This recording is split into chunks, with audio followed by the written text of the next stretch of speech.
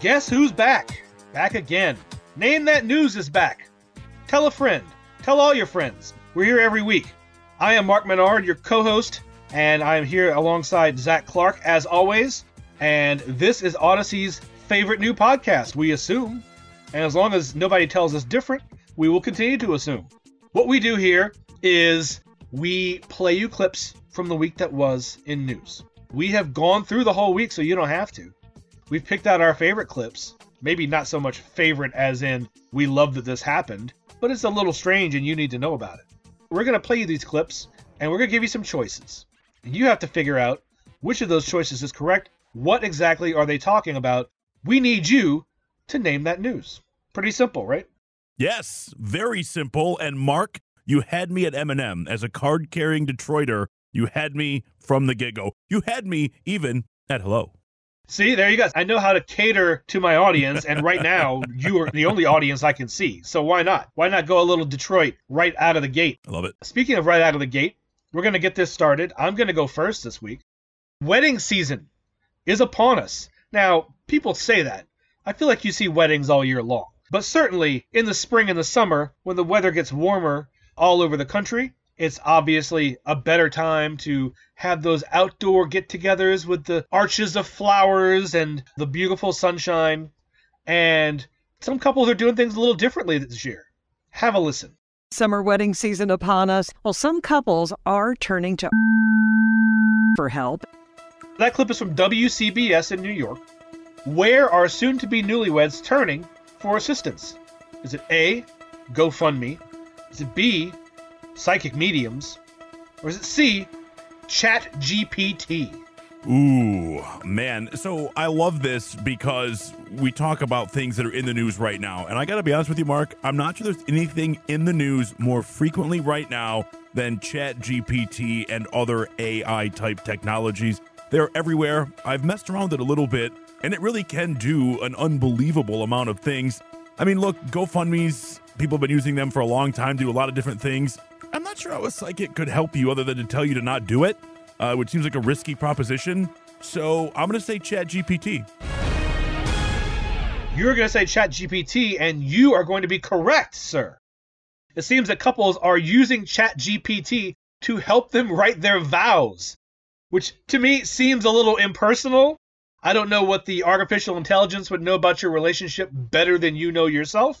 I don't know, maybe it's just a little bit of a prodding, a little helpful nudge in the right direction, and then maybe they personalize it from there. I don't know. Or maybe they just feed in pictures of their relationship and let ChatGPT analyze them and say what it thinks. But are couples being open about this at the beginning? I mean, what if one of the two people in the relationship uses ChatGPT and then it's discovered later on that that's how the review was written? I could see that being a headache. You couldn't even do it yourself? Why would you do that? What if you find out later that means you're married to ChatGPT and not your spouse because they wrote the vows?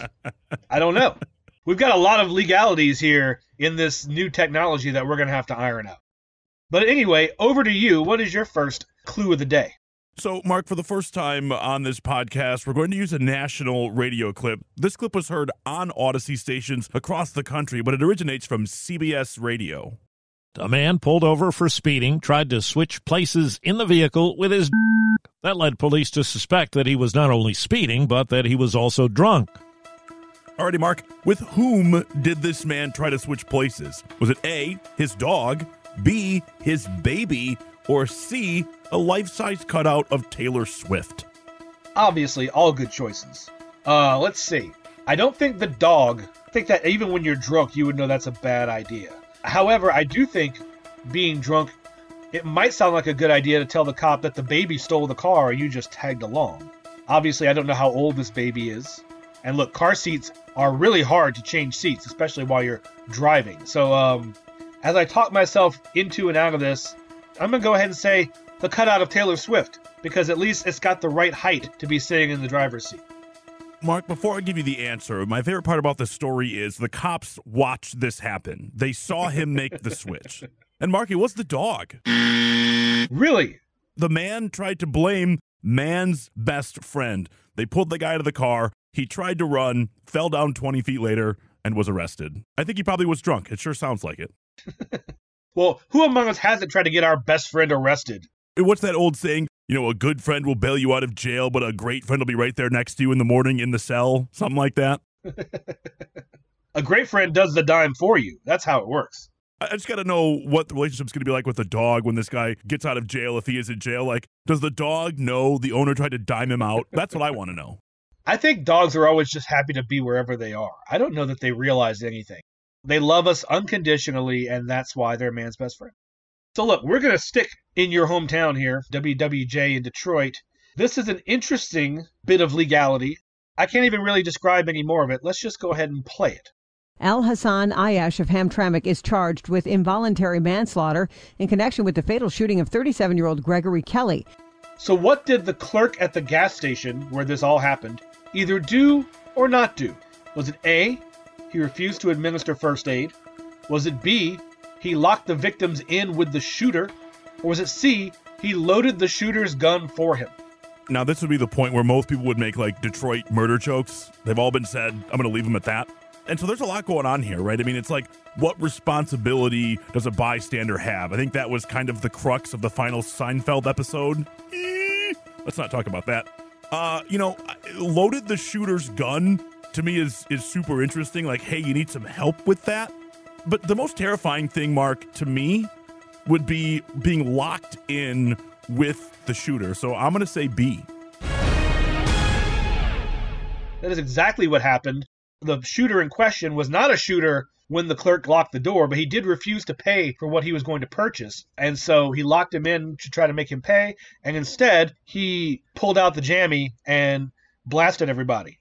That story is very scary, especially when you consider, Mark, the purchase was under $4.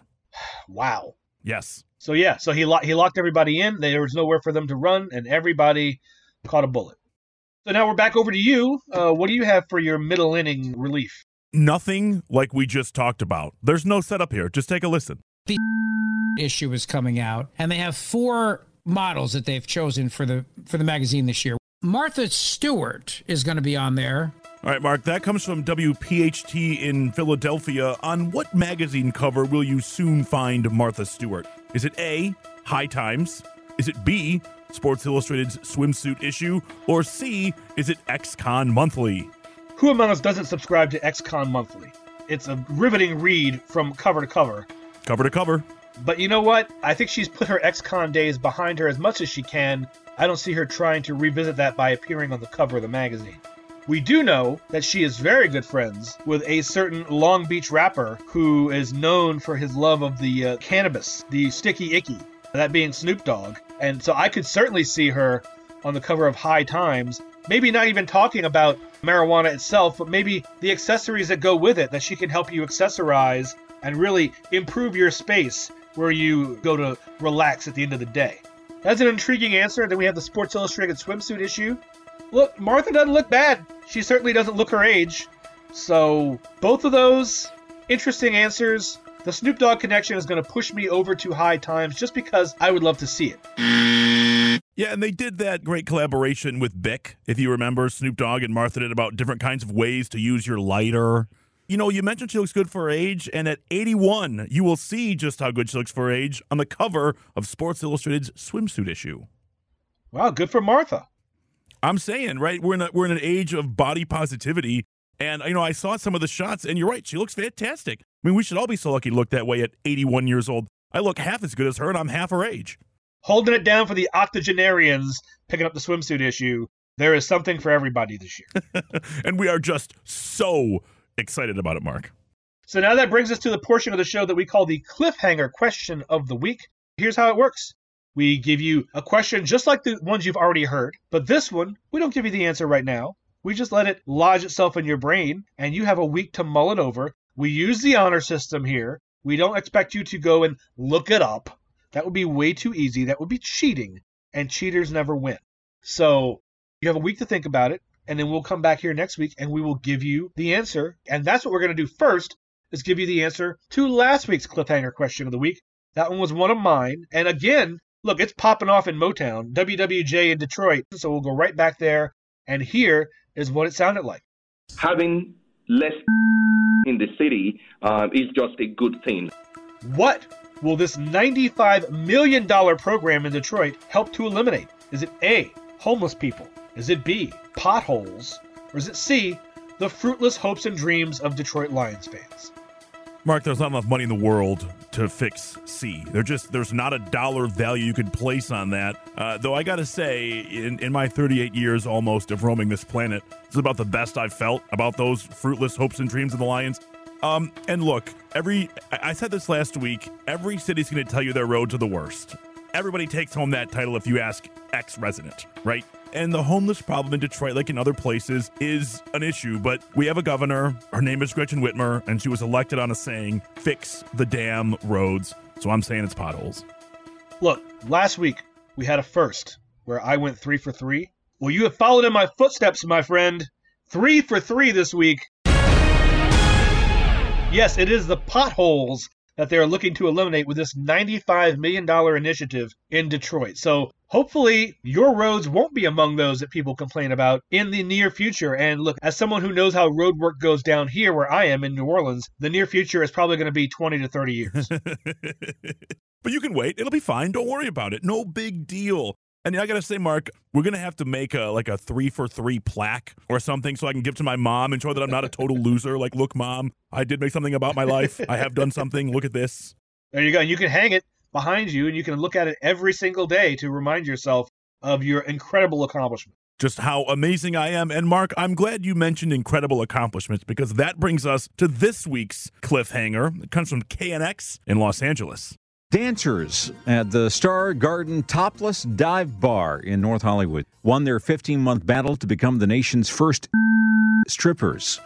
Alrighty, Mark. These women are the first dancers to do what? A, become CPR certified. B, operate the first dancer-owned club.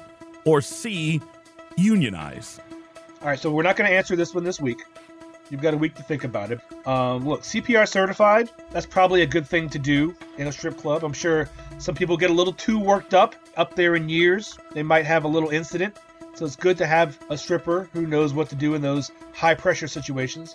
The first dancer-owned club, look, I'm not trying to sway you either way. It just seems like there would have been one of those already, but what do I know? So that could be the answer. And unionize, look, there is a big push all over the country in all sorts of different professions where they're looking to unionize and get that support, that backing that can aid you in your battles against the boss. So all three of those, fantastic choices. I can't wait until next week to see which one it pans out to be.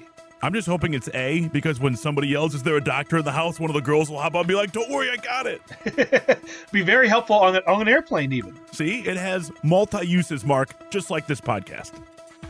Just like this podcast. And just like that, we are done for another week. Special thanks to Brian Fisher, who helps us put the show together, and special thanks to you for joining us. If you like what you heard, then please pound that subscribe button, bookmark us on your browser, set a reminder on your calendar, because we're going to be here every single week with another riveting, thrilling, incredible episode of Name That News.